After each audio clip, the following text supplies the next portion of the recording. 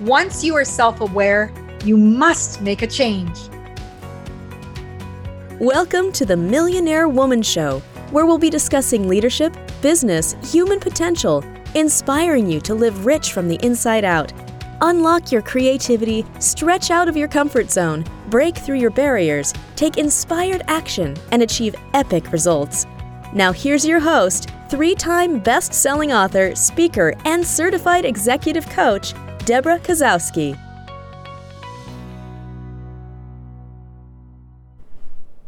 Hello everyone, and welcome to the Millionaire Woman Show. I'm your host, Deborah Kozowski, and I'm super excited that you're here. Today we're going to talk about taking time to recognize your growth. Now, all too often we get caught up in the everyday busyness, and believe me, you know that buzzword busy, it's for bees, right? Busy as a bee. People are using it so much and they think they're using it interchangeably with productive, and they're not. It is just the buzzword to be avoiding many other things. So I want to focus today on really focusing in on your personal growth. Now, you're not the same person you were 2 days ago, 2 months ago, 2 years ago, and you are continuously evolving. Life is a lifelong journey, a process of evolution. Now, you may be in the midst of things thinking, you know what, Deb, I hear what you're saying, but when I'm in the midst of things and, just enmeshed in everything around me, it's hard to see my growth because I'll hit an obstacle or something comes up and ask myself, I don't know if I can do this. It's getting really hard, and maybe I don't have what it takes. That might be the case. And, sometimes when you hear those things, when you're enmeshed in things, when things get tough, you forget how far you've already come. Now, I'm here today to get you to start shifting your focus to being a lack of that scarcity mindset, thinking that you're not good enough when you already have come so far, yet you don't take the opportunity to see just how far you've gotten. Okay. So granted, maybe you've just gotten started on a project or goal that you're in. You might not be seeing some of the results that you want coming forward for you. You might even be questioning if you're on the right track.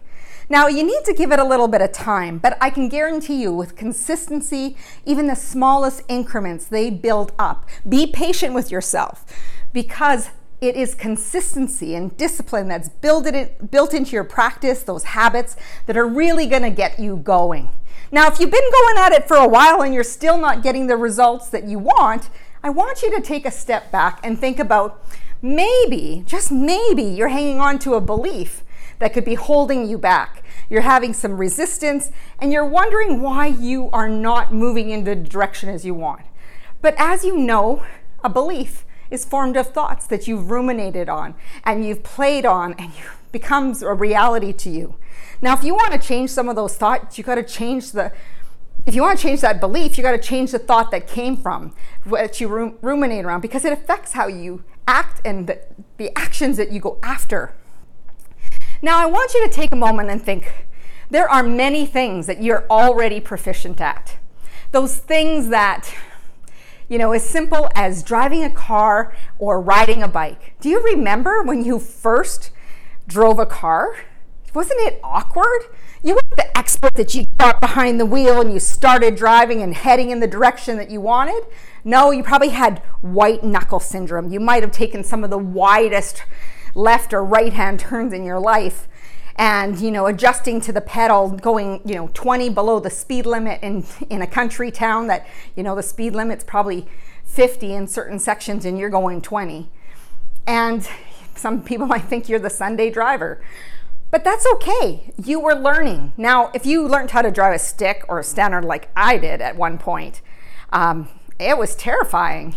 And I have to tell you that experience was frightening, because I remember when we bought the car, and it was a Honda Civic, 4-door stick, and I was learning how to drive it because I did not know how to drive one. And the following morning, I had woken up thinking, oh my God, this is one of the biggest mistakes that we've ever made. Because I'm going to crash. I'm going to go down into the parkade at where I was working, and that's going to be the end. That'll be the end of the car. It'll be the end of me. And I hadn't practiced driving in a 2-week period, and I got well, I taught you things. You didn't learn anything? Did you forget everything I taught you in 2 weeks? So I went and kissed my children, and I said, you know what? This is just in case I don't come back, because I was heading into that parkade for the first time after buying the car. And I stalled only once on the way, but it was such a victory because people reminded me, Deb, there is a break. Yeah, I get it. But when you're a new learner, everything seems scary. It can seem overwhelming, and you wonder if you're ever going to get past where you are. It feels like that fire hose was turned on. It's like, oh my gosh, how am I going to absorb all of this information? But here you are, probably getting into a car, not even thinking a second thought of it, getting to your destination and thinking, wow, it's an automatic reflex for you now. You know exactly what to do. Now, remember when you were riding a bike, because you might be listening to this and say, hey, you know, Deb, I take a train. I don't drive a lot. So maybe I don't feel as proficient. So maybe perhaps you've ridden a bike. And if you've ridden a bike, you remember someone grabbing onto the seat and you're pedaling, looking forward, but you're also turning around, wondering if they're going to let go of the seat behind you as you're going. And you're putting that full trust that someone's still there. And then you realize that you're on your own. You're doing it. You are moving into action and you are becoming competent. And you're looking at the kids with training wheels and say, look at me. So there's a whole part of growth that we take for granted. How about when you tied a shoe? I remember in one of the coaching programs I was in, we had to talk about the 100 accomplishments that we've ever done. And we had to start as early as 0 birth of age. So think about it. You learned how to eat, you learned how to tie your shoe, you learned how to walk. And here, you know, I haven't met a child that just gets up and walks through the doors. So really, I want you to give yourself some grace, give yourself some kindness, and, you know, get a little bit of kick in your step and knowing that you're heading the right direction because you're willing to learn. You are moving into action. So there are times that you are proficient. You are moving into action and you are making things happen, but you don't stop to acknowledge some of those awesome things that you do. So that proficiency, because experts say, you know, it takes 10,000 hours to be considered an expert in a field. And when you follow coaches like myself or presenters and take different courses, you can accelerate that knowledge quickly.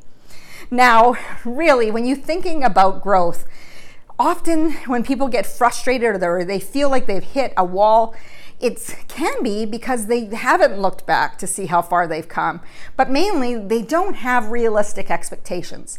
Now, when you're setting a goal for yourself, I want you to use the SMART goal method. Is it specific? Is it measurable? Is it achievable? Is it realistic in the time frame that you have allotted this goal? Now, when you're thinking about that goal, I want you to get really serious and thinking about reverse engineering, planning those milestone celebrations, what areas you want to hit and really zone in on. So, and when I say unrealistic expectations, we hear of people who are like, well, I want a 6-pack abs in 1 month. Well, if you're starting from the couch, chances are you're not going to get that 6-pack abs in a month. Or pay off debt that was accumulated over years unless you win a lottery. How are you going to pay that overnight? Or an inheritance or something like that.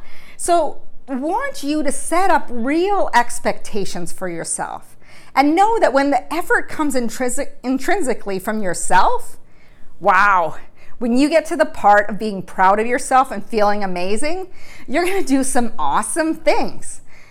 But until you start to see that it takes several steps to get there in building that proficiency and celebrating who you have become in the process, it's not only about getting to the destination, it's the person you become on the journey while you're celebrating that success. So take time to recognize how awesome you truly are. Now, if I got you to step back and think about things that, those 100 things that accomplish from different time frames, from 0 to 5 or 5 to 10 and 10 to 15, you would be amazed at how many things that we take for granted. There are people in the world who might not be able to tie their shoe, drive a car, or ride a bike. And look what you've been able to do and what you get to do often. We take so much for granted in what we're capable of and how much more capable we can be and stepping into our potential. Now, of course, I want to leave you with some tips of really getting to recognize and celebrate that growth that you have.